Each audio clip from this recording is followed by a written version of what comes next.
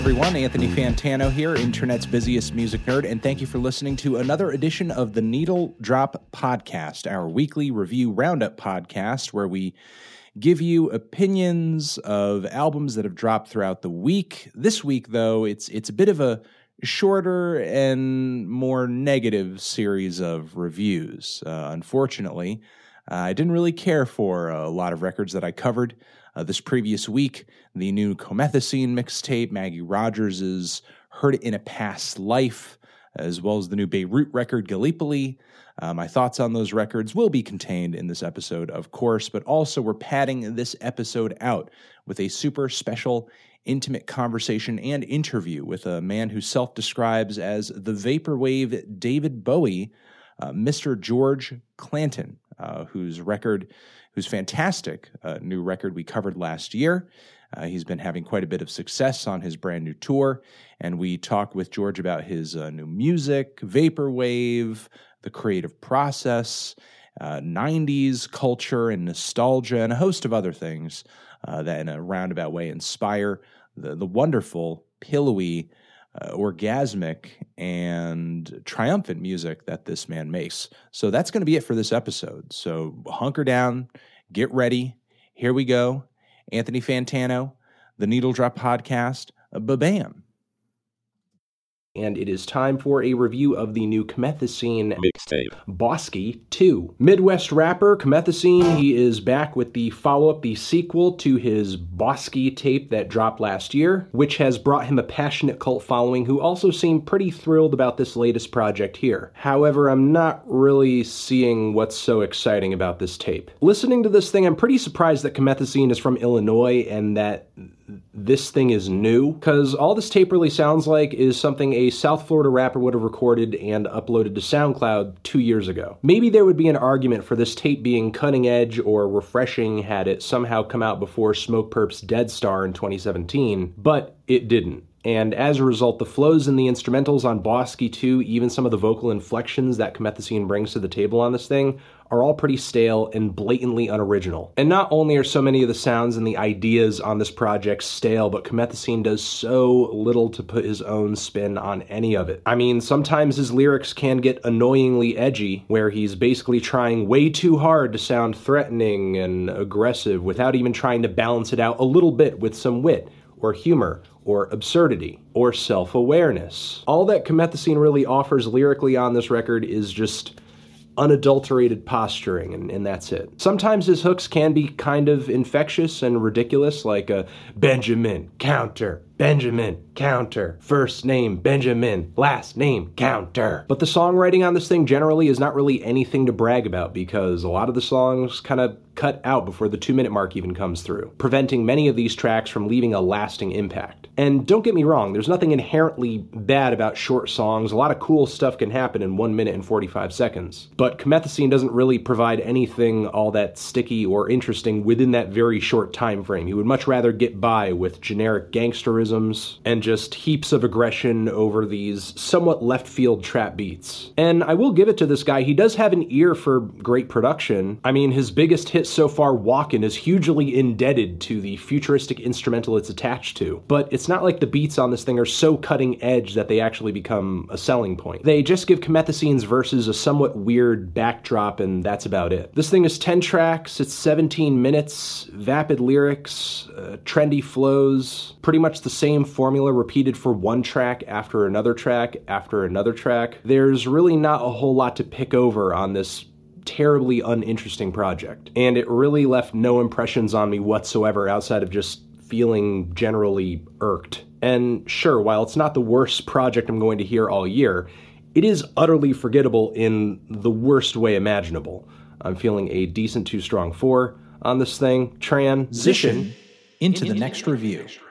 And it's time for a review of the new Maggie Rogers record, Heard It in a Past Life. Singer, songwriter, and producer, Miss Maggie Rogers. She has a new full-length album out over here. She is coming in hot with a lot of promo. Despite only recently dropping a big commercial album with Capitol Records, Maggie's artistic trajectory has been heavily documented, as if music audiences have been following her every move up until this point. You can go online and read endlessly about everything from what she used to listen to when she was younger, to the Berklee music program that she won a songwriting award with, dropping a few albums independently, and auditioning a song for Pharrell that literally brought him to tears. It's okay to cry, Anthony. I'm too sick for this right now. You're just ashamed of your emotions, and I hate to see it. It kills me. Then there's Maggie's label signing, her fledgling hit, her SNL appearance. It's been a very guided rise to prominence, which, you know what, is fine. I honestly wish today's music industry did more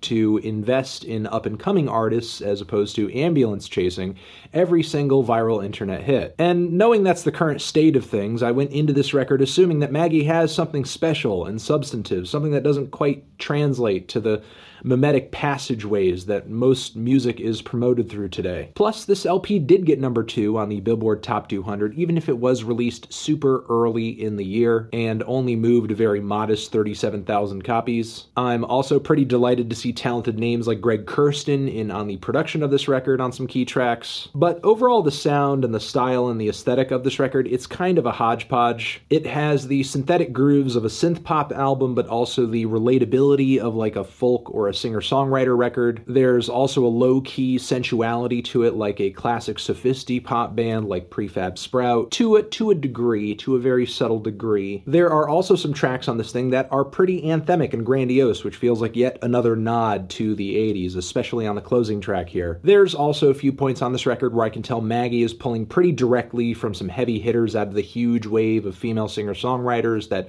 were banging the charts in the 90s. And finally, I think there's something about Maggie's sound that would really appeal to Haim fans. The super funky and poppy guitar and bass-based sound coming out of some of the songs on this record, it really does feel like something off of a Haim album. I do like the very danceable and moody and sexy production surrounding a lot of these tracks. If anything, the beats and the instrumentals on this thing, they really are a huge selling point, like the plucky bass line and nocturnal atmosphere and swaying groove of The Knife. The song Overnight is similarly moonlit and sad and, I guess, romantic. The track also exudes the kind of cinematic depression you can only afford to soak in if you have nothing else wrong going on in your life. The track Say It feels like a bit of a throwback to an old school 90s R&B jam, but with some production updates, some bubbly arpeggios. Probably my favorite track on here, as it's attached to one of the best tunes on the record too. But the instrumentation and the mixing across this entire record, it's not amazing. There are some points where it comes off very shoddy. Like on the opening track Give a Little, which has a complete lack. It's totally devoid of like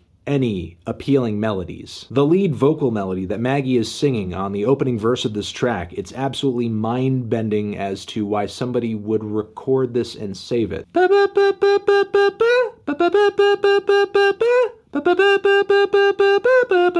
Like most of everything else on this track, it sounds totally thrown together and just on this song to pad out time around the chorus, which is actually pretty decent. There are also some tracks on here that are just drowning in this overly sentimental vibe, like Light On, which kind of runs like Bruce Springsteen at his worst with Avicii's Wake Me Up. There's also a total loss of personality at some points on this thing, like on the piano ballad from this record, Past Life, which in some moments sounds like a really off Jewel or Regina Spektor impression. Plus, this song is one of the few moments on this LP where Maggie just seems too overcome with emotion to worry about whether or not she's straining vocally or articulating the words she's actually saying. It just feels very performative, which I understand all music is to some degree, but I feel like the key to a great performance is to trick the audience into thinking that what you're doing there in front of the lenses and the lights, it's all natural. I can't say Maggie has gotten over that hump though. But even when Maggie is at her best vocally on this album, her singing is still pretty average. I could not honestly pick her voice out of a lineup if you made me. There are also a few eyebrow-raising instrumentals on this LP that I just can't really get my head around, like the song On Off, which features this really heavy sub bass and skipping pianos and weird sound effects. It sounds like what you would do if you tried to remix a bunch of pieces from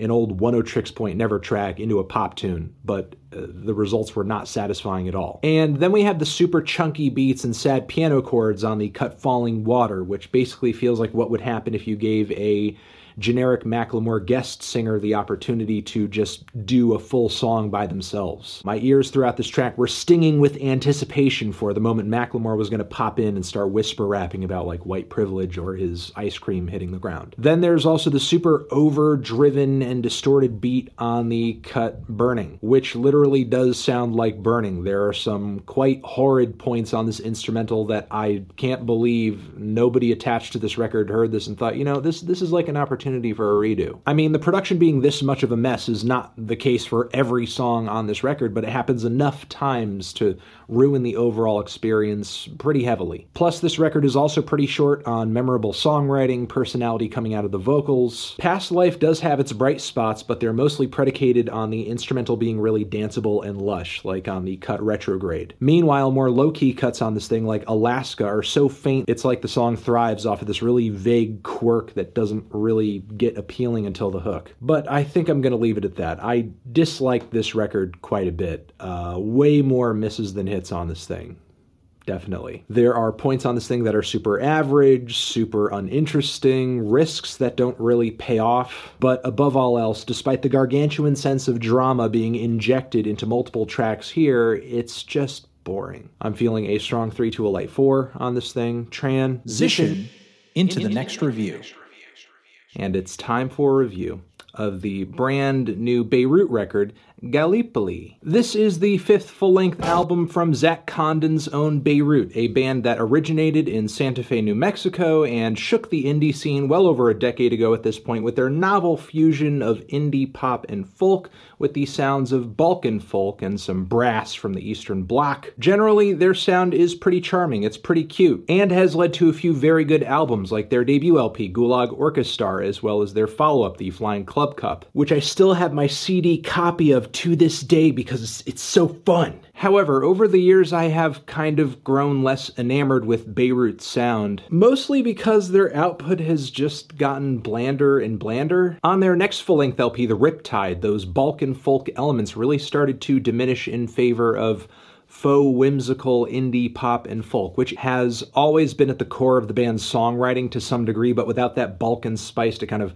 bulk the band's tunes up, their shtick deflates pretty quickly. The band's next record, 2015's No No No, was even less satisfying in my opinion. I feel like this record was preemptively named after the reaction I had to it, as it was just a monstrously average release. And despite Zach and his band attempting to get more ambitious on the instrumental side of things with this new LP, it's not really much better. All because the horns and string sections that you usually hear on a Beirut record are just coming off very uninspired this time around. And of course, Zach is weaving in and out of these instrumental arrangements with his usual croon with a very romantic affectation on it, but I feel like he's just barely meeting the standard that he set for himself on past records, though, as there's not really a whole lot in terms of emotional conviction to be had on this LP. At least I could say his vocal performances on early Beirut records felt a lot less on autopilot, and even when his singing wasn't the best, what made up for it were these fantastically anthemic and explosive horn sections and arrangements. And again, those horns and those strings, they are here on this record, but it's like their only purpose is to just provide some thickness and volume to give the illusion of compelling progression across the length of these tracks. Very rarely are any of the horn bits or string bits on this thing even slightly memorable. The lackluster instrumentation on this thing is most apparent when we get into the instrumental cuts on this record, which, I mean, if you were going to forego vocals entirely, you would think that's where the compositions would shine. But instead we get cuts like On Mano Island, which feature these sunburnt, bright, kind of fuzzy synth leads that plod along at an excruciating pace, or the song Corfu, which is named after a Greek island, but the vibe of the track sounds more like a ham-fisted attempt at a kind of left-field piece of bossa nova or something, with some horror movie strings at the very end. Meanwhile, the song Varieties in Exile feels like Beirut trying to recapture their former glory with their usual rollout of some sad little acoustic chords, Zach starts crooning, and then the instrumentation and everything subtly builds up until you get to the point where you hit the drums and the horns, and it's kind of climactic. As formulaic as it is, it's actually one of the better tracks on here. Believe it or not, though, Zach does work in some sonic surprises on this record that I don't think fans would have anticipated, like on the track I Giardini, which compositionally is one of the more tedious tunes on here, but sonically, the way the instrumentation bleeds into itself as the track progresses, it's a little psychedelic, maybe even slightly shoegazy, the first time I think I've ever heard a Beirut song that evoked that feeling. And the song Landslide, which did irk me at first because I couldn't quite place what exactly it sounded like, but the plucky guitar leads along with the sunshine chords that incessantly play throughout much of the track, plus the vocal harmonies in the background, it feels like he's lifted most of what he's doing here right out of the Pet Sounds playbook, but he's trying to apply his usual romantic, croony vocal and songwriting style to it, and it's not quite working because the track doesn't progress all that much across its length. It's like it's stuck in a perpetual intro state. And these are just two songs of quite a few on this record that do bring some decent ideas to the table, but any hope of enjoying them long term is totally mired in how redundant the instrumentation is, how stagnant the progressions are, how bland the compositions and the vocal melodies are. Literally, some of Zach's most tedious and boring and uninspired vocal melodies turn up on this LP. And I'm just not really sure what to say about it. I mean, there are some moments that I think are kind of okay, a few tracks that are somewhat likable, but for the most part, this is a really tiresome album. And Beirut at a point where I'm just like, I'm shocked that this was the same band that I enjoyed like a little over a decade ago. Because this is just so lacking in the romance and the thrill and the sensuality and the wonder that made Beirut so fantastic to begin with. It's just gone. Even what few moments there are on this thing that kind of hearken to a foreign sound or influence, it feels like just really bad tourism. A little tacky, unfortunately, which I've never quite felt that way about Beirut stuff. Even though Zach was filtering these sounds into an indie pop and an indie folk style, he very much struck me as a musician who, really cared about the craft, cared about the style, cared about the sound, did his homework like a Jeremy Barnes and a Hawk and a Hacksaw, but that just does not feel like it's the case on this new LP. I'm feeling a decent to strong 4 on this thing.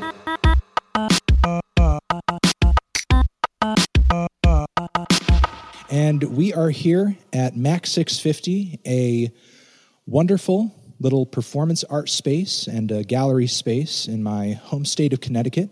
We will put information to this space down there in the description box. They have been generous enough with their time and their area to allow me to come down and do an interview with the one and only Mr. George Clanton. How are you doing, man? I'm very good. Thank you for having me. Thank you for making the time to come down. I know you're in the middle of a tour right now, and you're just kind of passing through a little bit. I'm in between 2 tours now, so the first one just ended, thematically speaking.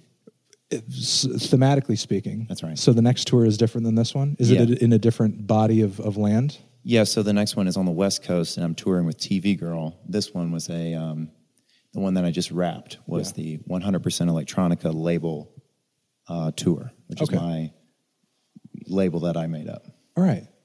So I know for a lot of people, my coverage of your last record was kind of like their first introduction to what you were doing. Yes. And much of their knowledge of what you do and your sound and your style is pretty much that and onward. Right. But however, I know that your origin story goes further back than that, not only playing with styles of music that are sort of outside the pop and shoegaze realm that, you've been kind of functioning in currently, but, also with functioning in different music scenes and starting your own label and everything. I mean, it seems like you're kind of a self-starter kind of guy. That's right.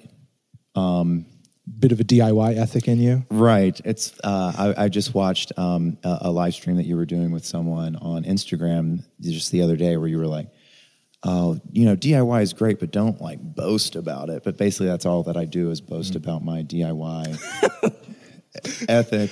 Go boast away. Yeah. Well, boast it. It's like born out of necessity. I spent all the time sending my record to places and they didn't really want it. Mm-hmm. So then my friend said to make your own label. I thought 100% Electronica was like a funny kind of meaningless, like no one really knows what electronica means, and I thought that was kind of funny. So I called my album that and the label. It's been, which is a bit confusing. It is. It's for anybody going back. Yes, but it makes it like twice as easy to sell T-shirts, which is nice, and because you're selling a T-shirt for the label and the album, right? And like myself and yourself. Yeah. So that is it's a off-screen, really popular product. So that's something that you would recommend to anybody sort of making their own content. Make sure you use the same name and apply it as to many different things as possible. I don't know if I would recommend that, but it did work out for me. Okay. It just it's a case by case basis. It's a case by case basis. If it works for you, it does. If it doesn't, it doesn't. Yeah, I think it's because I'm kind of like the a good face for the label, at least for the fan base that it's found, and so they kind of all understand, that it's that kind of thing. And what exactly up until this point have you found to be the fan base for the 100% electronica label? Because it does seem, with your new record and prior, I admit that I'm intrigued by it, but I'm not exactly an expert in sort of this weird internet scene that has formed around things like your label, like Vaporwave, right. Like it's almost like it's obviously electronic music, but it doesn't seem to be connected to the traditional streams through which most electronic is assumed to be. The rave scene and the club scene and what's gone on in the UK for decades and decades and decades. Right. And what you're doing seems totally... And what most people are doing in Vaporwave and online seems just completely separate from that. I agree.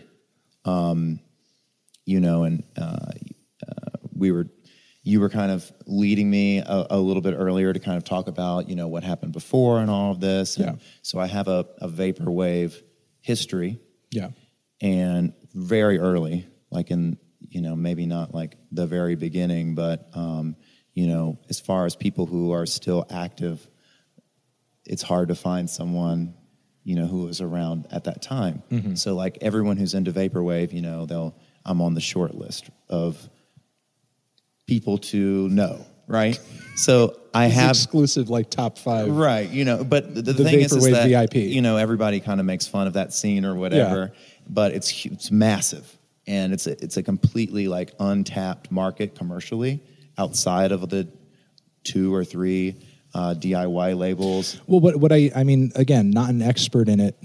I mean, I know some of the records, or I know a great deal of the records that have gotten the most play out of there, have gotten the most critical acclaim, and I do know that, like what you're saying, as far as being commercially untapped, that is very much the case, and the labels that do cater to that scene, I mean, they drop these short-run cassettes, and hundreds of them, they sell them out in minutes.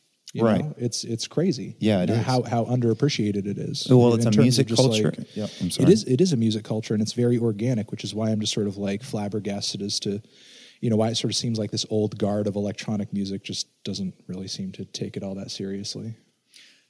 Well, the people can be toxic, They're you think it's the toxicity? Oh, well, in part, yeah. I mean, like, it's hard to... Do you think, though, the Vaporwave scene's toxicity is unique, though, to toxicity that you might find in the hip-hop scene or the rock scene? Or Well, that's something that I don't know a lot about. Yeah. I mean, rock scenes and hip-hop scenes can be pretty toxic as well, sure, as far as hatred or misogyny or violence or, I guess that's true, if you go on, like, and I don't know, a whole lot about it, so it's just kind of like I can't name a more interesting artists and with my experience, but, you go on and you look at, like, you can just scroll through Nicki Minaj's Instagram and everything that's being said, it's just a bunch of garbage, Sure. It's just hateful or talking about,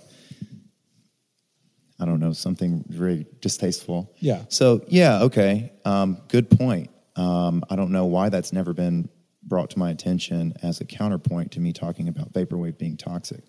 Maybe because I'm just only talk about it to people who only know Vaporwave. Well, maybe it's a case of just, I think the inception point of the genre, or not the inception, but the introductory point of the genre for a lot of people was just kind of the memes surrounding Floral Shop and that sort of thing. And I think a lot of people sort of saw that, took that in, and were just like, this is what Vaporwave is, this is all that Vaporwave's ever going to be, and it can't really evolve into anything interesting beyond this, so now I'm just going to write it off as just like a silly meme genre. Well, also in a lot of ways it hasn't.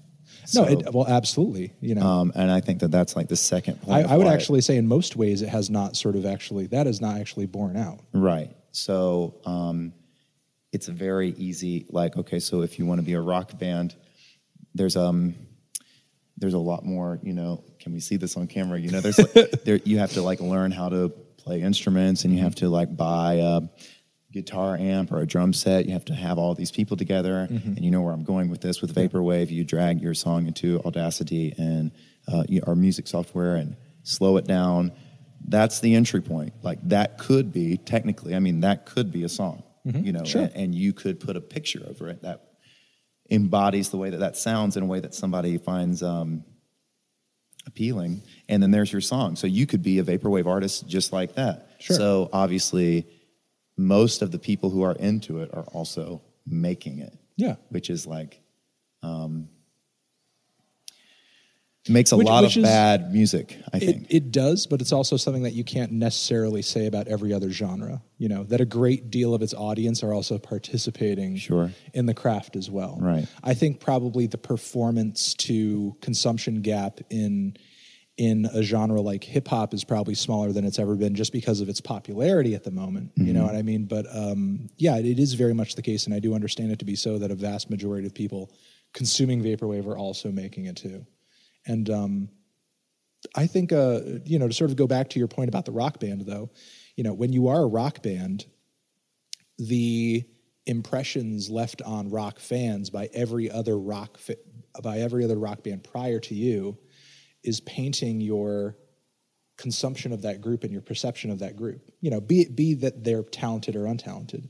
Whereas something that people perceive as being totally brand new and wild and different as Vaporwave, first impressions are everything, because you have no other Vaporwave to base your assumptions of it on. So if your introduction to it is Floral Shop or some random meme that you saw, which was my introduction to it. Yeah.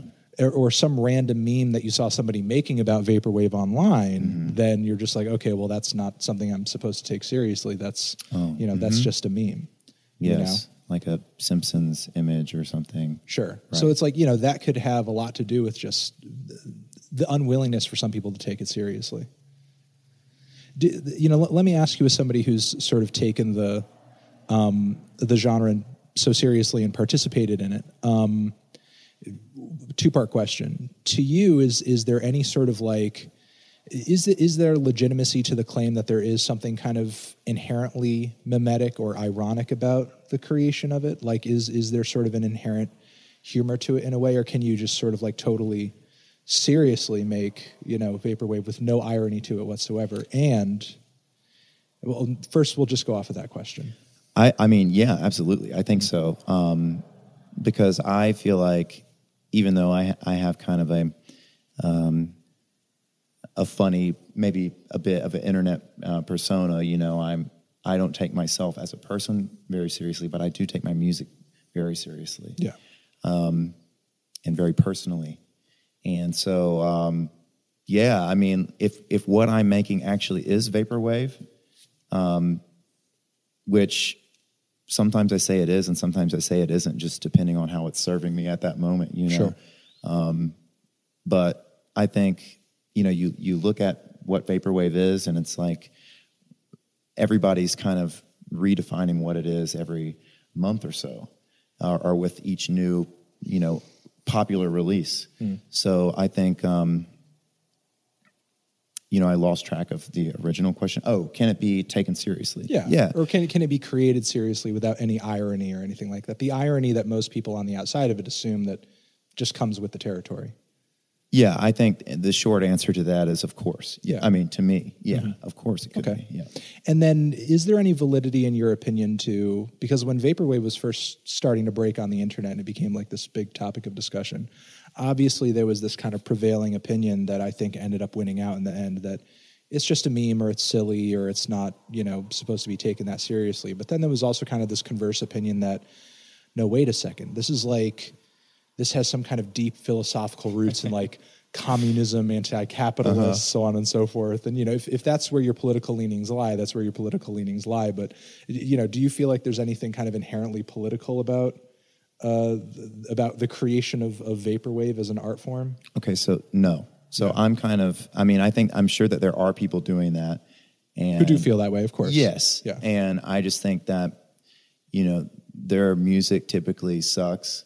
And it's just like approaching it the wrong way. I mean, to me, I'm kind of like, I'm making music and when I'm sitting down and I'm making music. And, when we're talking about Vaporwave specifically, I'm thinking about kind of my other persona right now, not the George Clanton, but the Esprit project. So I'm thinking about that when I'm answering this specific Vaporwave questions. Yeah. I'm sitting down and I don't really have an idea at all. I'm just kind of pressing buttons on the keyboard, and waiting for something to sound like extremely, to give me a rush of nostalgia, that black tar heroin rush of nostalgia. When I hit it, I record it, and then I go to the next thing, and that's all I think about. I'm not thinking about what does this mean or how is somebody going to perceive this, other than does this give me, does this tick the check boxes for what makes me feel warm inside, and then that's what I do. And I think that, the Floral Shop. I don't think that Floral Shop. I don't think that Ramona. I don't think that Vectroid, whatever, who was making it, I don't think that they were thinking about, that she was thinking about, anything political. I could be wrong about that, but it's not something that is widely known or that you read about, and I think, I'm pretty sure that she just kind of rejects that album. Well, gosh, I hate that I just said that on camera. I actually don't know. I know that she wasn't into it a while back, and then they've pressed a lot of records. I don't keep up with it a lot. I'm more of like interested in in output more than I am a consumer. If you ask me any questions about what music I was into, you would find that I would start stuttering immediately and looking around the room and trying to come up with something to talk about that wasn't like really embarrassing and off-brand. Well, I whatever the feelings that she has that may be harbored about that record. I mean, artists are allowed to feel a myriad of different ways about sure, works and that they've made. I can't put myself in her shoes the way that album had that kind of response. When you're talking about, if you're talking about the number one. Well, as an artist, an audience's response to a record can definitely paint your perception of the album. Yeah, and I definitely hate it when I'm not being taken seriously or anyone that's not true. But, when people are talking about me and the way that I'm sure that she gets spoken about all the time on 4chan, the ruthless masses that you seem to take so gracefully, it can get under my skin. I understand. Reading, I'll speak from personal experience that over the years, exposure to it in the way that I've had hasn't always been like the healthiest thing. Reading the same crazy made up shit about you over and over and over and over does have a warping effect about your own perception of yourself. And you have to try to do your best to separate yourself from it and also surround yourself with people. There's nothing you can do. I'm sure there's nothing you could do to stop it. Absolutely. There's nothing that you can do to stop it. And when you try to stop it, just talking about it right now is opening up the floodgates. Sure, in a way. But, I think it's, here's the thing. It's not actually too different from let's just open the floodgates on another topic. It's not really all that different from incel culture. If you read the things that incels say about men and say about women and say about themselves over and over and over, and you don't expose yourself to any other ideas or you don't expose yourself to reality, pretty soon that becomes your reality. Right. You know what I mean? And if all you're reading day in and day out is crazy shit people are saying about you, I don't think some of them anticipate exactly how it can fuck with your head if you're exposed to it over and over and over. It's really that repeated exposure. I think if one person, and this depends on who you are, but I think if one person just sort of says the nastiest thing about you that kind of gets into your craw a little bit. I think that's one thing. But to have hundreds of people, even if those people are maybe like a very loud minority, but to still have hundreds or even thousands of people repeating that same stuff, over and over about you or to you, I think most of the people participating in it don't exactly anticipate the effect of sort of that dog pile thing. It can definitely fuck with you. You've got to, if we're talking in terms of better or worse, you've got it a lot worse than I had. You're talking hundreds and thousands. Like, if it's just one person who says something to me, I will, and anyone who's been in the van with me can attest, like, I will just keep going on. Like, someone in Philadelphia told me, like, just not even on the internet, not saying, hack your hairline, you bald fuck, or something, like, after you retweet, like, okay, so I've been talking about that nonstop. It's just like, hack your hairline, you bald fuck. Why? So if they're not trying to ruin my day, what are they trying to, I don't understand. And it's I think that doesn't really bother me so much. It's not like I'm worried about my bald fuck hairline, I'm more, it's just like, why is somebody trying to like if I'm trying to engage with people and like just have a productive day, like, why do I have to go over all these fucking train wrecks just to get to the good stuff? And it gets in the way of the people, all the people who are DMing me about, bullshit. It gets in the way of me being able to contact with somebody who's needs me or, whatever it is, like, and it frustrates me so much that it's just the more you get exposed, the worse, the harder it is to navigate. I think that to go even further off the topic of music, which we will get back to, I swear, but I think this is definitely. I'm better at this. Like, I know more about this, I think. Well, I do think this is an important topic that impacts everybody. So I think obviously that person is probably trying to get under your skin and bother you. However, all the people that say those sorts of things, they're not conscious. They're not working in tandem with each other. They're obviously like sort of like small examples of that where they might get together on like a forum or a 4chan board and like, hey, let's go fucking, post shitty things about this person here and there. But I'm sure they just see that you repost it and then they go and they look at, maybe they see too many nice things and they go, no, fuck this guy. I don't like the way, Well, it's not even sort of the nice things. I think that what we don't necessarily acknowledge is that there are a lot of people in this country that I kind of function by the philosophy that hurt people hurt people. I mean, it sounds like kind of lame. I know stupid, that's true. Yeah, but it's absolutely true. Yeah. And I think that there are a lot of people without necessarily acknowledging it in America right now who are hurting socially, they're hurting economically, or they're so sheltered from all of those things because of some lifestyle that they've been brought up in that they have no reason to feel empathy for anybody else. And I think that contributes to a lot of shittiness that you see on the internet. Yes. All of that combined with a recipe where basically saying whatever you want to somebody, having little to no repercussions outside of maybe you were dumb enough to use your actual name and picture while you were saying something like super racist on Twitter, right. And then you got fired from your job, or your Twitter account got banned or whatever. Yeah. It's like that's probably the worst of the repercussions that you're going to see. And the thing is, because of that, people just kind of feel free to, say whatever and do whatever they want, especially when you're younger and you feel like you're in a position where all of your friends are kind of just acting the same way online, or you just kind of feel invincible because you don't understand how much the internet could like fuck up your shit. Yeah, or you've never felt like pain before, so you can't understand. Well, I think that comes with the sheltered thing. Yeah.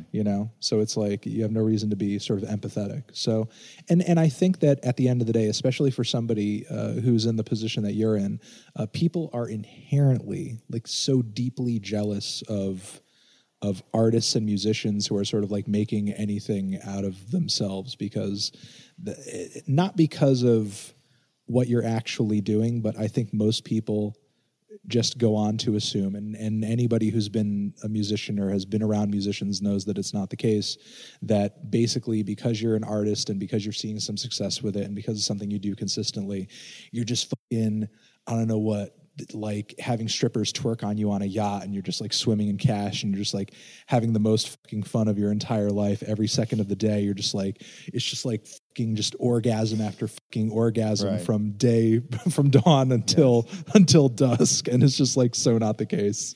I am like on tour, I am famous for the one who has no fun. Like there's just no time for it. It's just like I tell to off-screen Aaron, like, Aaron, you know that I am not trying to have fun right now. Because, somebody's got to... Are we having fun right now, though? Oh, yeah. This is no show most tonight. Fun you've had all day. I have fun when the cameras are rolling, when the music starts, but leading up to it, and afterwards. But leading up to it, like, it's, the DIY vibe, it's a lot. The discipline. It's so much more work than people think. And well, when you're doing it on your own, that's what it is. I think what most people don't really appreciate, unless you have a handler and a team and a manager and a bunch of people who are basically paid gobs of cash to do everything for you. It's so like much. It's literally just work. Yeah. You're just working. It's the hardest job I've ever, it's the most rewarding job. Yeah. Spiritually and financially that I've ever had. But it's also harder. You've got to work for every penny. I think harder than maybe most people are willing to work. Well, that's what starting your own thing is. Yeah. Any kind of, self-starting thing is going to be a lot of effort. Right. So to, get back to kind of the musical element of things, when you were kind of opining over your introductory and your creation of a Vaporwave, you kind of dipped into what I think is kind of an essential ingredient to that genre of music, and also I think the music that you're making now, because I don't know how much of it you consider to actually be Vaporwave as opposed to something that kind of takes off of it. You kind of put a smile on your face when you were talking about nostalgia. How essential to the recipe do you think nostalgia is? And I think there are lots of different kinds of forms of nostalgia. What type of nostalgia are you trying to attain? What era or sound or idea or experience is that nostalgia attached to? Right. My childhood. So, which was during what time period? The early mid-90s. Okay. Into the late 90s as well. Okay. And we'd be talking about just like adolescence. I'm 31 years old. Yeah. So we're talking about like adolescence, broad. early, It's like very, tweenhood. Not specifically. Yeah. So anything that just kind of takes me back to, maybe, I don't want to be psychologically like torn apart here by someone, internet armchair psychologist on a YouTube comment. Well, that's it's going to happen. It's going to happen. And it's all right. It's okay. I guess it was just when times were simpler before. Before adolescence. I don't want to say puberty because I just don't like that word. Is that the same? Yeah. Can I use adolescence instead? Mm-hmm. Okay. Does it mean the same thing? It's about in the same range. Okay. Yeah. So just, like when I would listen to the radio and MTV was still like playing music. It was just a really, it just seemed like music was more fun then than it is now. Music's maybe more serious or, I'm just older. I think, honestly, the whole perception that you've been talking about just comes with age. Yeah. The whole, not only with music being fun or less fun, but also absolutely. The perception that times were simpler. Yeah. Times were simpler because I was a kid. You were a child. Yeah, everything. No, but that's what I'm not saying that the 90s were better. I'm saying that childhood was better because it was so simple. When things were simpler for you, it just happened during that time period. That's right. Yeah. Yeah. And that also just happens to be an era in which I think a lot of, probably because they're in a similar age range, a lot of Vaporwave producers are sort of like nostalgic for. I think I'm a bit older. Yeah. Than the typical. Yeah, I guess some of the Vaporwave aesthetics take off more from like late 90s, early computer culture and 2000s computer culture. When it was new, the people who were making it then were, so the originators are about my age. Yeah. Right. So, and then so the new people are kind of taking in after that. And then I think, a lot of people say it's vaporwave is longing for like a past that never existed. Speaking from somebody who's in a similar age range, I think I can kind of talk to maybe this misguided perception that vaporwave is kind of missing a past that never existed. Because if you lived during that point in time, yeah, like if the visuals that come along with vaporwave, the images you see on the covers, the types of sounds, the life and the society that it evokes, yeah, it never did exist. Right. However, back in the 90s, with kind of this new dawn of widely commercially available technology and computers and the internet, the sound that the genre is making and the imagery that the genre delivers is not a past that existed, but almost like a future that we were promised was coming At the time. was coming around the corner. Yeah. Because at the time, the visuals that you're seeing out of these records, which at this point I think are a little more dystopian because it's almost like, you know, a reaction to the fact that things didn't turn out that way. Uh-huh. It's like this was literally what we were told how things were going to be, you know, as kids. Like, you know, everything's going to be run by computers and everything's going to be super clean, and it's just basically going to be like, you know, that utopian like Demolition Man, you know, kind of future. You know, Wesley Snipes movie, old Wesley Snipes movie with a fucking Stallone in it, if you haven't seen it. But yeah, it's going to be this like technologically driven utopia where everything's like super clean and like convenient and everybody's needs are like essentially taken care of because the computers are just going to like make everything super easy. And that's obviously like not. You thought a lot about this. I actually haven't. I'm just like really coming up with this on the fly and well, I'm actually more reacting to what you're saying because I feel like, yeah, I've had some of these ideas already, but I feel like hearing some of it confirmed by someone who's obviously making the music, has made the music, and has also kind of like lived through that same era. You know what I mean? I feel like I'm just now, you know how if you go through a trauma, you kind of need another person who's also a victim of that trauma to sort of like, oh yeah, that was traumatic. I've been kind of bottling it up or sort of ignoring it or just sort of We're like... all victims of vaporwave. I've just been sort of bottling it up and acting like it wasn't a big deal when in fact, like maybe this whole time it has been a big deal. You know, because I think, yeah, it actually wasn't until literally right now that it dawned on me that like, yeah, that was like something that when we were kids we were told. I think about that a lot. How things were going to turn out. Have you seen the movie Hackers with Angelina Jolie? Oh wait, I might have. Yeah, well, it was in. That was like a 2000s flick, right? It was in 95. 95, okay. So I can just imagine what a hacking movie in 95 would be like. Right. So it's like all these visions of the computers are like. The way that they show that you're going through a computer is like a 3D like movement in a ship, basically. Like, you know, they're like, I'm in, and like all of these like 3D graphics are happening, and all these polygons are flying. Yeah, or they're at the Grand Central Station or something, and they plug into they hook their laptops into the payphones, and they're hacking from the payphones. As you would do in the 90s. Right. And well, that was like that's cool. You know, like that is what I want to happen. And there was a webcam like TV show that they would watch that these like hackers would do. And, you know, that wasn't really possible back then. And then by the time we got to where you could make webcam shows and stuff, it's like, well, we're on YouTube. It's kind of like, it just seemed like less stylized and, you know, because it's so democratic where you have everything. So you can't like have it. There's no like specific feeling to YouTube. Each channel is different, you know? Yeah. It's just a medium. So like, I really take into that. I guess since you haven't seen it, I don't know why I'm talking about it so much, but I think it's a terrible movie, but I really love it because I guess the way it makes me feel. Prodigy has like 4 songs on that soundtrack. Oh, really? Yeah, it's just like 4 songs from one artist on the same soundtrack. It's really good. It sounds like it was almost like the way that you're describing it. It sounds like it might also be like a proto-Matrix kind of thing. Yes, I feel the same way about it.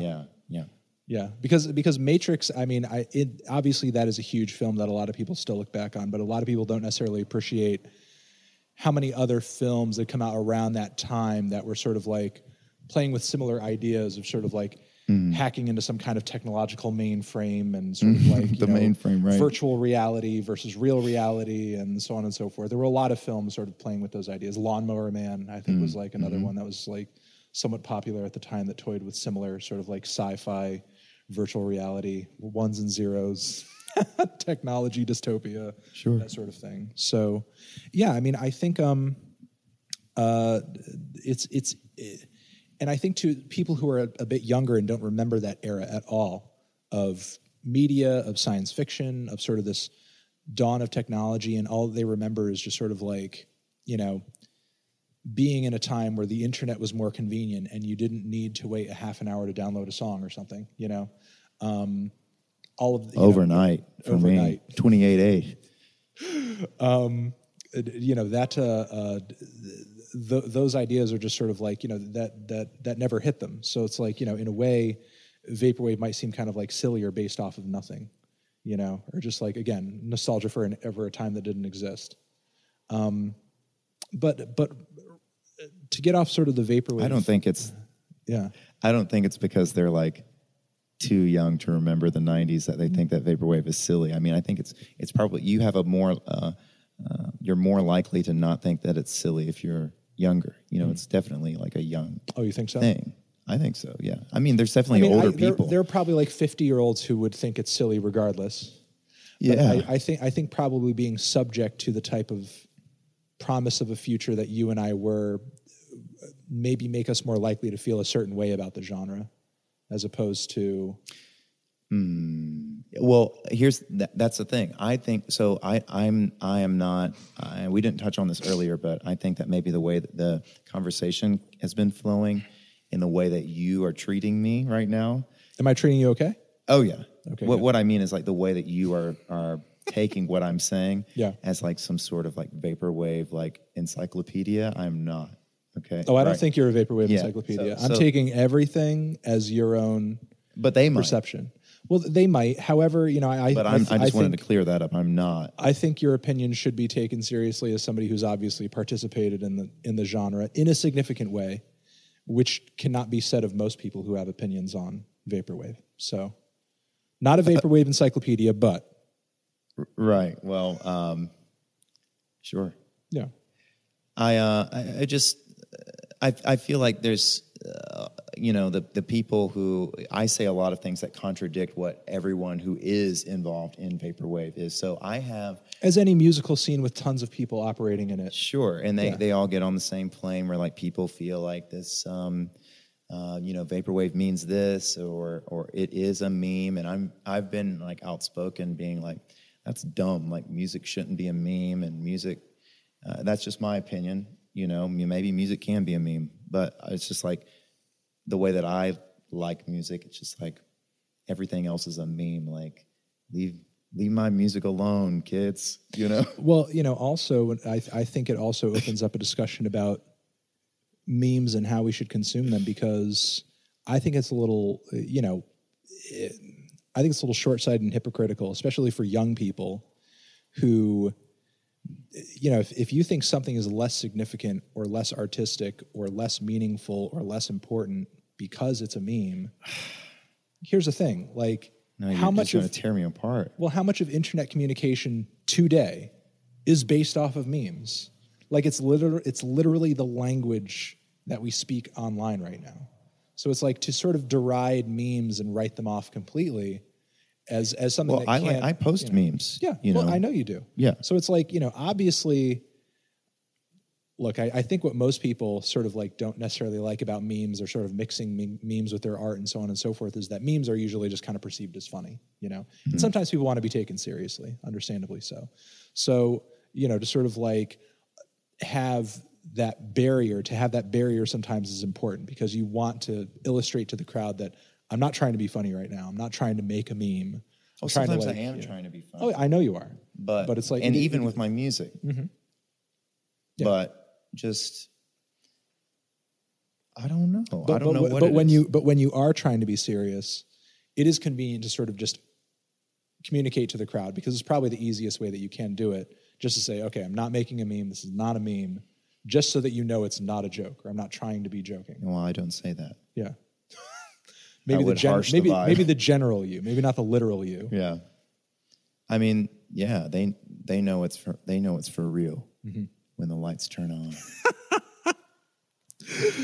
I'm glad that there's that signifier there for you to let them know that it's serious when the lights flick. And there's just something in the air. You know, it's so wow. So I'm buzzing off the tour. You know. So okay, good. Well, at least you're buzzing off of something. Yeah. So, all right. Well, let's continue with the nostalgia bit then, because sure. I do think it's an important piece of the pie. So to go back into the nostalgia, but off of the vaporwave thing necessarily.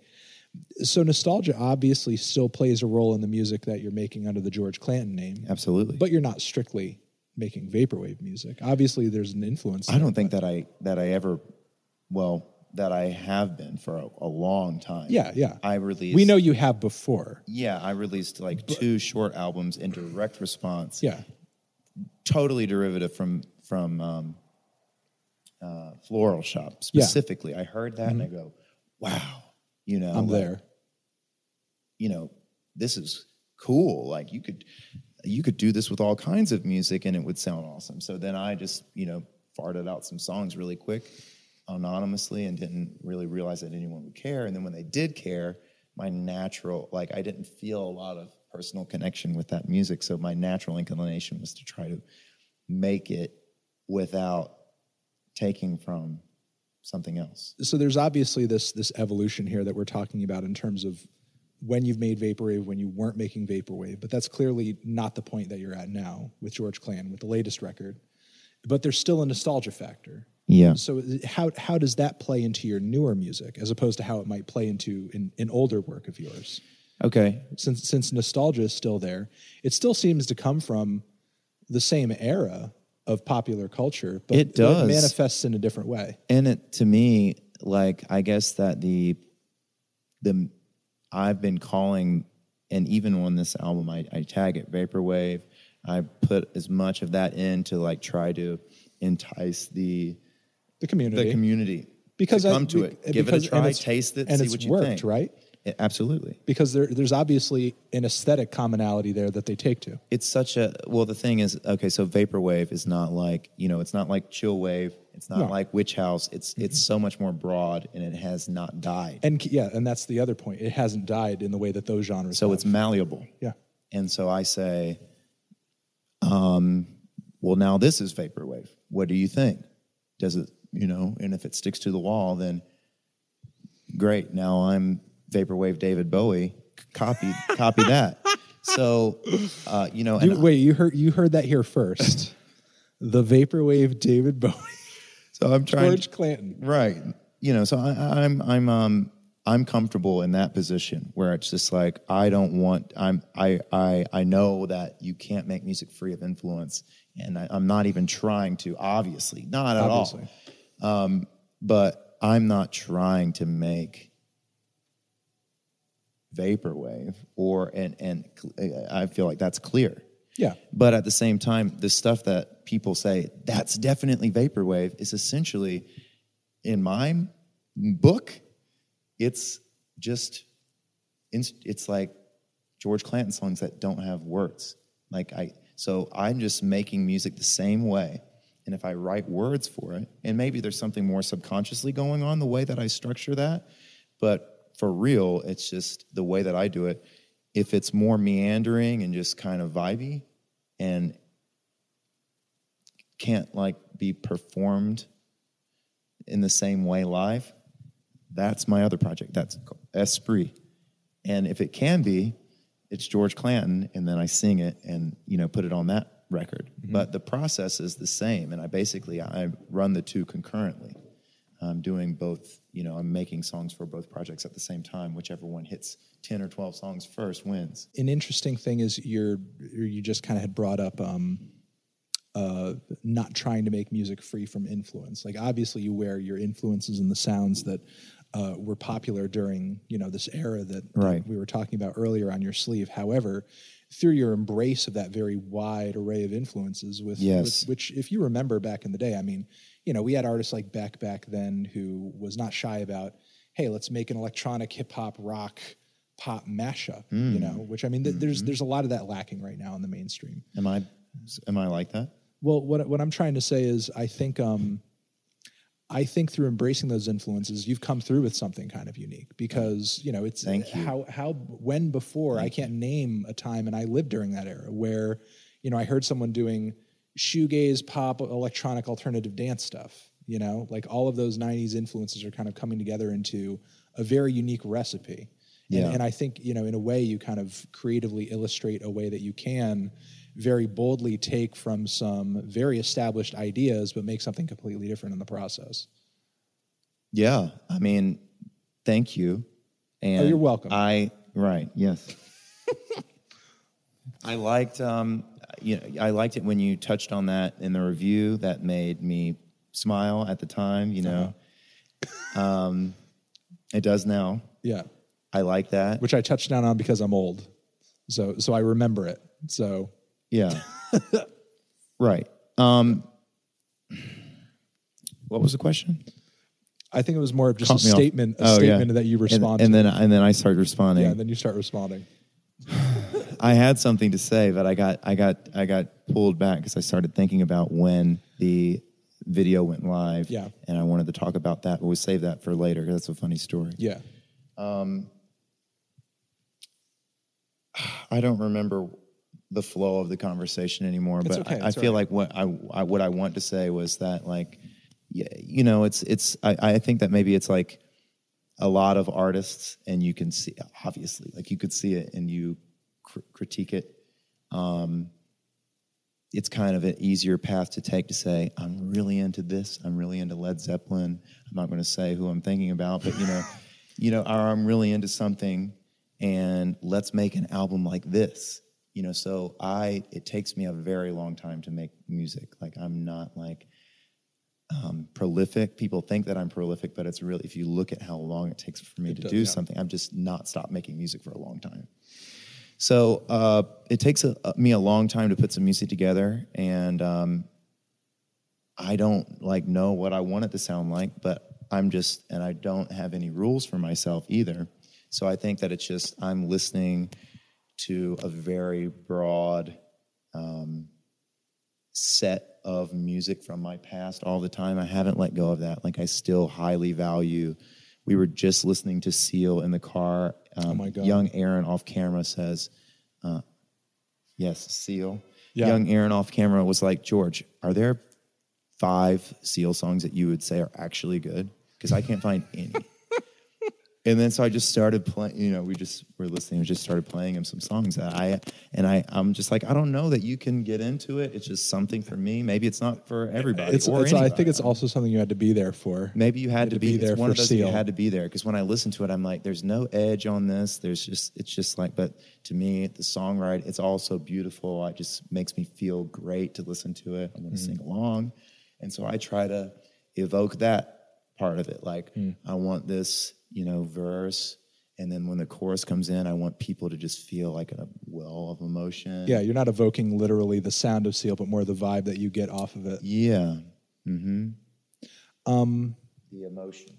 Also something that I find kind of interesting about your music and your creative process and the influences that you're taking from is that, a lot of the sounds that you're pulling from were very based off of rock music, live instrumentation, actual studio time, analog synths, all that stuff. And you're literally evoking those same aesthetics and vibes and sounds, but just all through your computer and just like all through a DAW. And it's like, what has the struggle been and the process been? Because I know sort of like creating that vibe hasn't always been easy for artists who have attempted to do the same thing. Like, what exactly has been your process to arrive to this point where you can just like recreate those sounds and vibes so naturally that somebody would normally attach to like a My Bloody Valentine record, but you're just literally doing it on your laptop? Well, it's not effortless. Yeah. No, obviously maybe not. It sounds natural. Yeah. In the end. It does sound natural in the end. Yeah.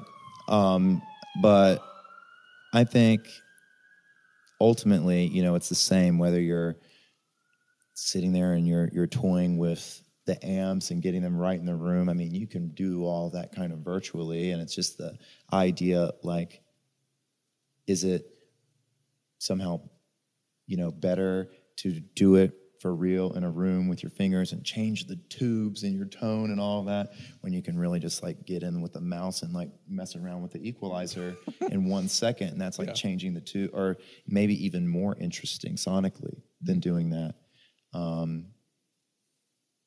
So I don't like, I guess it's just kind of like a convenience thing. So it's really not that much of a struggle. Yeah. I think it's the opposite Yeah. of a struggle. I think I never really like watched a YouTube tutorial on how to do anything, and I never had a mentor or someone training me, but I have been digging around on the computer for a very long time and consistently through the years. And I think that I've found my, little tricks that I like, and each time maybe I don't know that I get better, but it's just this new album, you're specifically talking about it, it's different, and it sounds more natural. That was my intention this time. Earlier I was really into like Heaven 17 and wanted to sound like that. So like I was trying to evoke those kind of feelings that I was getting from taking 80s music seriously for the first time in my early 20s. Which I rejected up until then. Oh, really?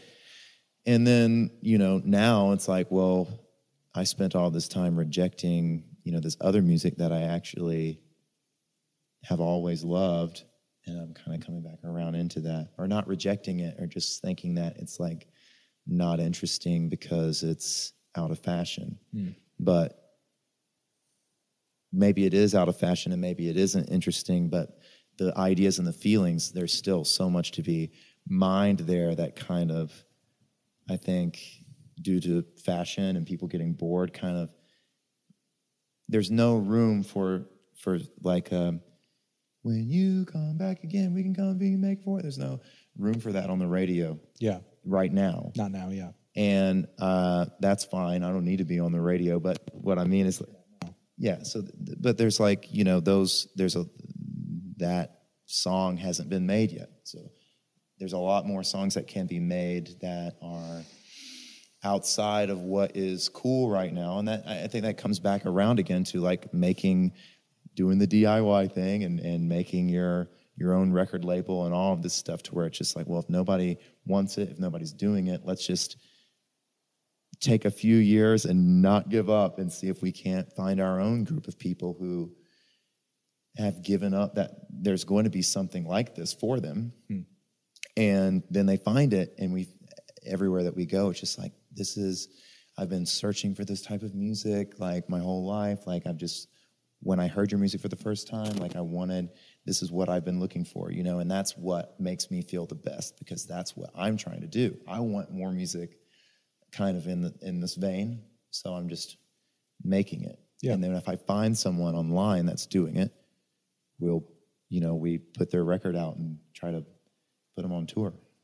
So, with you doing the DIY thing, one thing that people don't necessarily appreciate about it that we were talking about earlier is just how demanding it is and how involved it is. And it does require a lot of effort to sort of just have control over everything and, just sort of have your hand in the creativity of all of this stuff. Where does that sort of put George Clanton and your future output in terms of priority, going forward? Because obviously this last record has been a really positive in terms of the reception, and it's given you the ability to tour as prolifically as you have been. Where are you right now in terms of writing and producing and creating for the next record? You were talking about earlier how it does take you a long time to come out with a record. When do you feel like you'll be sort of like putting out that next LP? Where's the priority with that at the moment? The priority is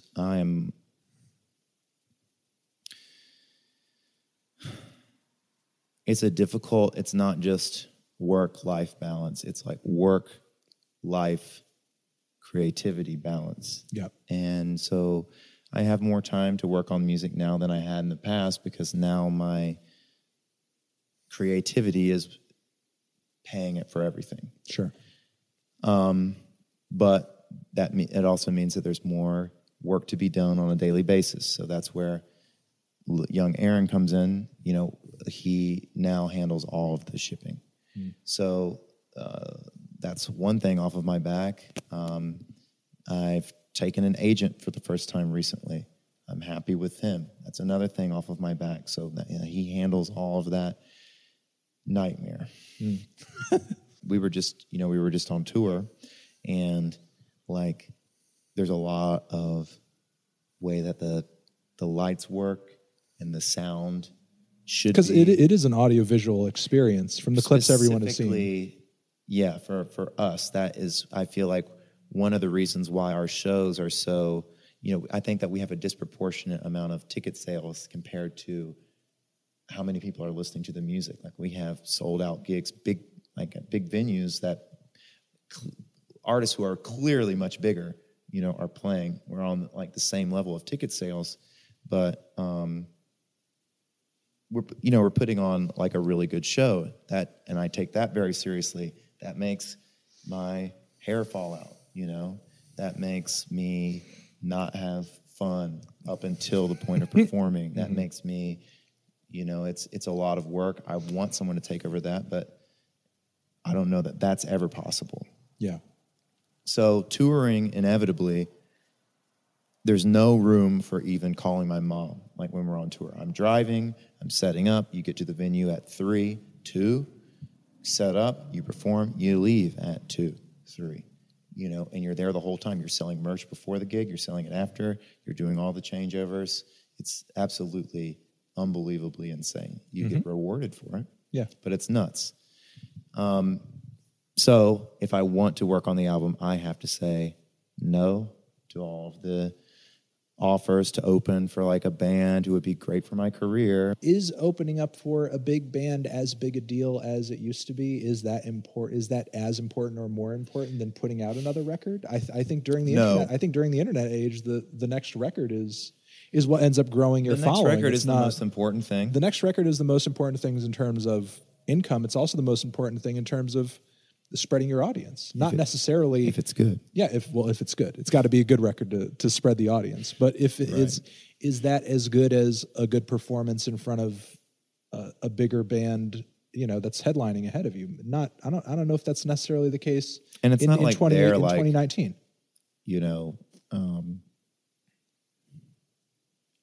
Playing stadiums or anything. Yeah. They're not. They're they're just at the next level. Even if it was a stadium thing. Yeah. Because then I would say because I think that one of the things that people don't really know about me is that the shows are different than you would expect. Yeah. I think that it's my stronger than the music itself is the performance. The show, I think, is like the ultimate way to experience it.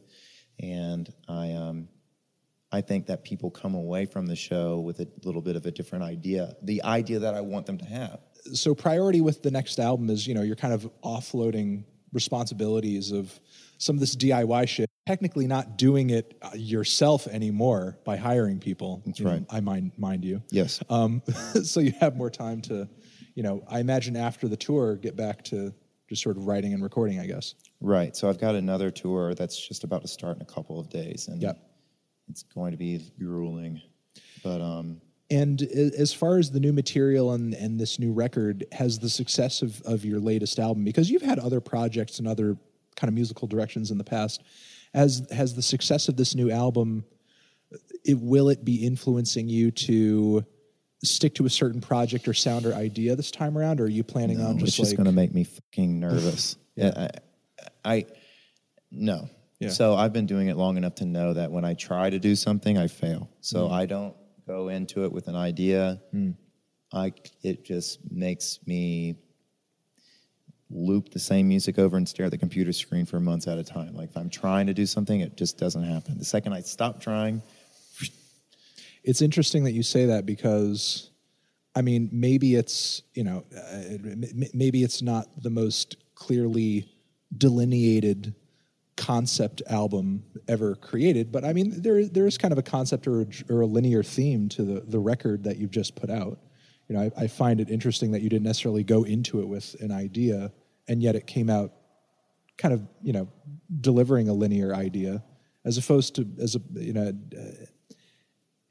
because it did read, at least to me, as kind of like the progression of a relationship. That's very interesting.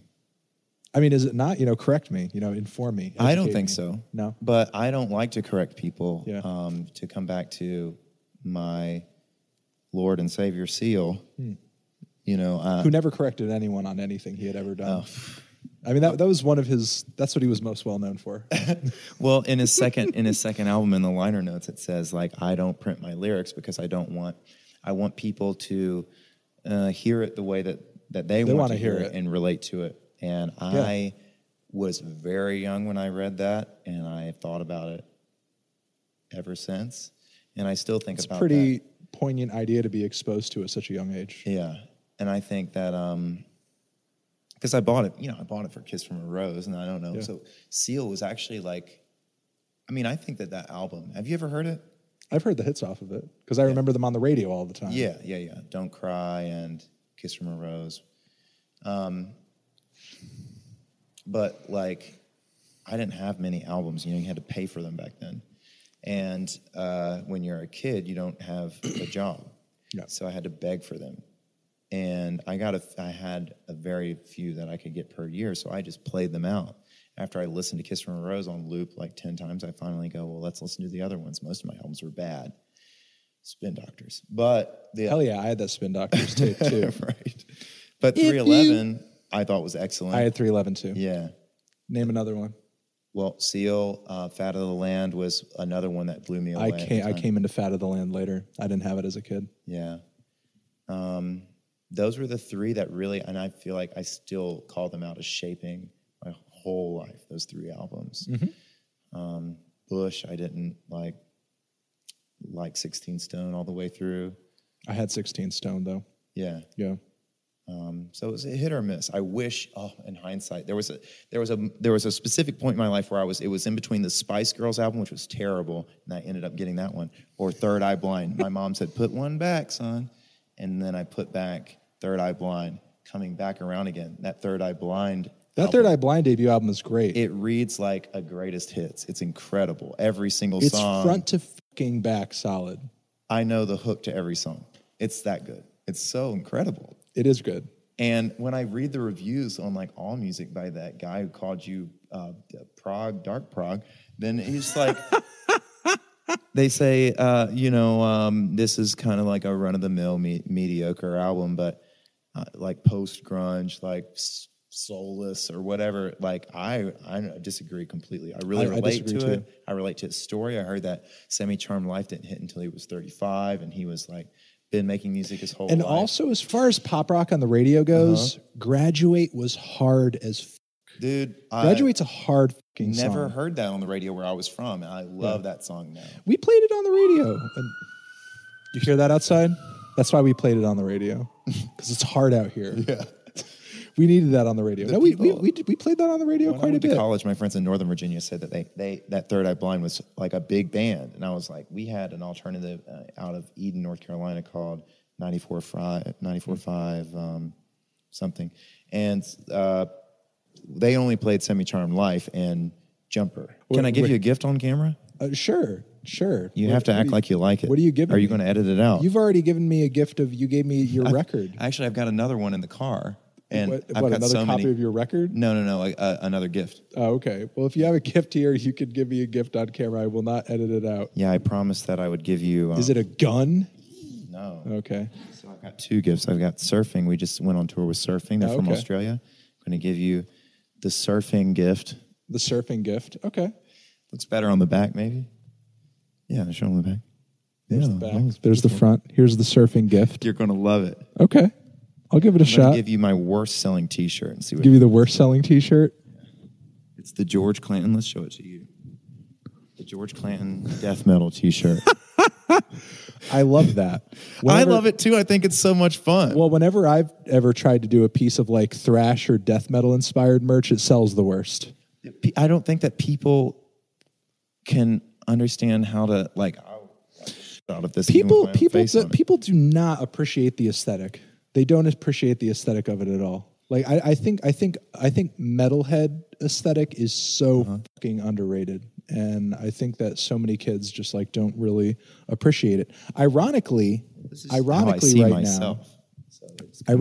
now, there are a lot of rappers that appreciate it more than the white suburban internet kids do, because I see all these rappers out here with death metal shirts and like gory fucking logos and that sort of thing. Like obviously they see the artistry in it, but these internet kids that I've got to get them on my side instead of the white suburban. Yeah. Oh, well, in addition to all fans are important, of equal value to me. It's true. It is true. Like, it's like what you see bands and they're like, oh, these fans suck or something like that. And it's just like, well, what room are you going to like? Who do you want to be in the audience? Just like a bunch of like dudes in like leather jackets, like being like, yeah, I know this, or like who? I can't think of one room in the world where everyone in it is cool other than this one. And that's because there's almost nobody in this room right that's now. Right. But yeah, I mean, it is funny. I've made that same point myself, and I feel like I can only make this point with more accuracy than most can, because I literally deal with multiple fan bases of multiple artists and multiple things on the internet all the time, and in person too. Yes, and you're an expert. And I would say I'm an expert only in the way that one can be without having done any research on the topic whatsoever, and just through personal experience. Yeah. And my personal experience is that all fan bases are annoying. All of them. There's not a single fan base that I've ever run into that is not annoying. People are annoying. In some kind of... It's because people are annoying. Yeah, you get enough of them in a room, something bad happens. If you get enough of them in a room and they have an almost blind love for a particular thing, and that thing that they love can do no wrong, it's bound to get fucking annoying. It's going to get real annoying in there. But I'm actually really comfortable in that environment, so I say I appreciate them all. If everybody in a one room is celebrating me, wow. Well, why wouldn't you be comfortable in that environment? Exactly. Yes, I can do anything. That's the environment you operate the best in. Mm-hmm. God bless them. God bless them. Bless them. All right, I think we can end it here, man. All right. Unless you have anything else profound to say. Man, we didn't touch on anything that I thought that we would. I feel like we've had such a conversation that's much greater than I feel like we've talked about some pretty highfalutin topics. Yeah. We didn't talk about the music a lot. No. But I think we did approach some important topics. The music speaks for itself. What can you talk about the music? The music speaks for itself, but also in a really roundabout way. I think all the stuff that we talked about does impact the music in a huge way. It absolutely does. I feel like my music is like the reason I started going by my own name. It's like so much the person. It's like everything that makes me is the music now, and it's just inseparable. So it's just like to talk about the albums that I had when I was a kid, those experiences, discovering Third Eye Blind late, like all of that, like that's the concoction that ends in this, Mm-hmm. Yeah, I mean, I think, the interesting thing about your music is that I think it's very much a reflection of what happens every decade, and that's that there is kind of this critical reevaluation of everything culturally that went on 20 years ago, and then you just kind of like go back. Canon exactly, is established. And you go back over it and you find out what actually of that era, outside of the stuff that was obviously good and obviously popular at the time, what about all of it had real artistic merit to it that withstands the test of time? Because once you've gone 20 years down the road, that's a totally new context. And if something that you've done is genuinely good in such a way where it wasn't totally dependent on the time frame that it happened in, you had to be there. You know what I mean? A lot of popular art is based on you had to be there. Mm-hmm. Honestly. Yeah. And, you have the opportunity to go back and listen to stuff like, oh, well, this Third Eye Blind record is great. You actually didn't have to be there, because still today it sounds like... Yeah, because I wasn't there. Yeah. I didn't have it. And there are some artists, and like I said, Fat of the Land is another thing. I came into that much later. I did not really, listen to anything outside of the popular songs on the radio. So incredible. It's incredible. But again, that wasn't really something I sort of had an intimate experience with outside of what was on the radio. And there's some other things that from that era too that have been the same for me. But I'm sort of waiting for a time where we're going to totally reevaluate nu metal. I think we're almost getting there. Oh my! We're so close. Biting my tongue on this because you're on one, and I didn't want to interrupt, but I just wanted to look into the camera when you were talking about all that stuff and say Korn, nu metal. I've recently moved to Los Angeles, and I've got a bunch of that's where a lot of that shit came from. Friends, California, fashionable, and nu metal is the new dope vibe. I'm not even kidding. Raver pants, wallet chains, baggy shirts, eyebrow rings, and my so we're doing a 100%. You've got the minimal wallet. We've got the 100% electronica wallet chain coming. Okay. And obviously, have you seen the back of slide? You know what I'm saying? I'm on that. Will you already. Also be dropping some Chinkos? Will you be dropping some lava lamps and blacklight posters? I hadn't considered it. Bring back the blacklight poster, please, in 2019. Okay. Bring back the blacklight poster. That's probably has a cheaper entry level than lava lamp manufacturing. It does. But who's doing blacklight posters right now? Nobody. I don't know. I never had one. I wasn't really allowed to publicly listen to nu metal, but we had some secret Korn and some secret Limp Bizkit. That was the extent of it. What they were playing on TRL is what I ended up getting into. Mm-hmm. But I've recently gone back on Korn and love it. Korn actually. The second Make It Forever that meanders quite a bit longer. That one brings down the house, man. That's the one that brings down the house. But so at the end, there's bagpipes in it. Okay, that's Korn. What is a sample? No, I mean that's Korn. Oh yeah, influence. Jonathan Davis played the bagpipes. Quite a bit. I was listening to that and I was like, man, I want to end this album with the bagpipes. I didn't like the ending, so I wrote the new ending. After that. And my new song, we're doing an Esprit set in this new tour. Mm-hmm.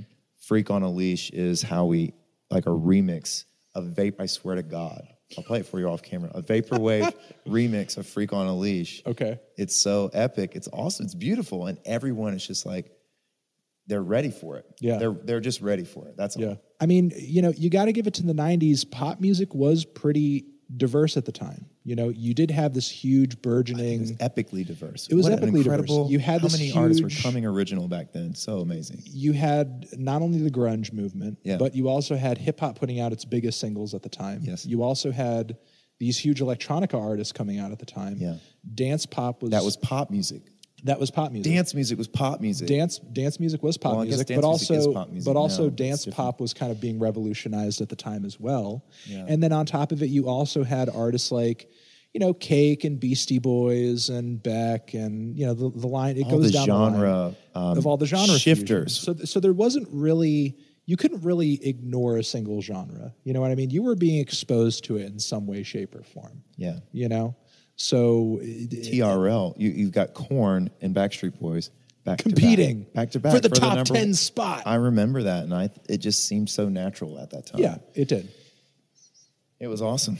It did, and it was. I mean, it was lame. It was also lame as fuck. Yeah, but yeah. It was fun at the time, But the thing is, I feel like you don't get to the point where we're at now, where there's this total evaporation of these cultural barriers between different genres and different sounds. I feel like you don't get to that point now without what had happened then. Well, thank you very much. Thank you. Thank you very much for bringing this internet experience IRL in the space over here. Well, thank you for allowing me to do so. I thought it would be more fun if it was real life. Yeah, I think it's been more fun real life. I didn't know where you lived. Yeah. But I said, I'll just fly to wherever you are and let's do it because I'm sure whoever watches this, I'll sell enough T-shirts to cover a plane Enough ticket. death metal T-shirts. That's right. Yeah. So it's just like, let's just do it. So hit up the death metal T-shirt. We'll drop all the information to George Clanton's stuff down in the description box. Of course, of course. Check out his latest record. Watch my review. And shout out once again to Max 650 for having us down and allowing us to do this interview and being so generous with their space. We will link you again to all of their stuff in the description box too. And this has been great. There's a lot of stuff to check out. There's a lot of stuff to check out. Check out all the old records too, and then everything else that is on the label and everything that I've ever talked about. And check everything, all that out too. Everything that he will do from now on into the future, regardless of my feelings on it. So this is a permanent endorsement of everything that George does. This video. Come back and watch this video another time, even though that puts no money in your pocket. Our dark future. Yeah, it helps out me.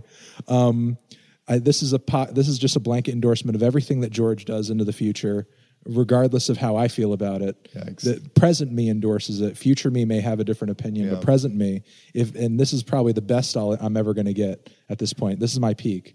After this, I'm falling down. Don't take anything after I say this seriously. This is a blanket endorsement of everything that he does past this point. So there we go. Thank you very much. I'm going to cut that up and make it say whatever I want it to say. I'm going to cut out the part where you said that you're the Vaporwave David Bowie and make that say whatever I want it to say. Deal? All right. Okay, cool. I'm the Vaporwave corn. Forever. And that's going to be it for this episode of the Needle Drop Podcast. Thank all of you for listening. Shout out to Jonah for assembling this episode and every episode of the Needle Drop Podcast. You can find us on social media at twitter.com/the Needle Drop, also Fantano on Instagram, youtube.com/the Needle Drop, youtube.com/Fantano. Don't miss a single piece of content. That and everything else we post will be also on the needledrop.com. And we will catch you guys in the next episode. Make sure wherever you are listening to this, you are subscribing, you're rating, you're reviewing, you're leaving positive commentary, helping us out and spreading the word. And we will see you guys in the next one. Anthony Fantano, the Needle Drop Podcast, forever.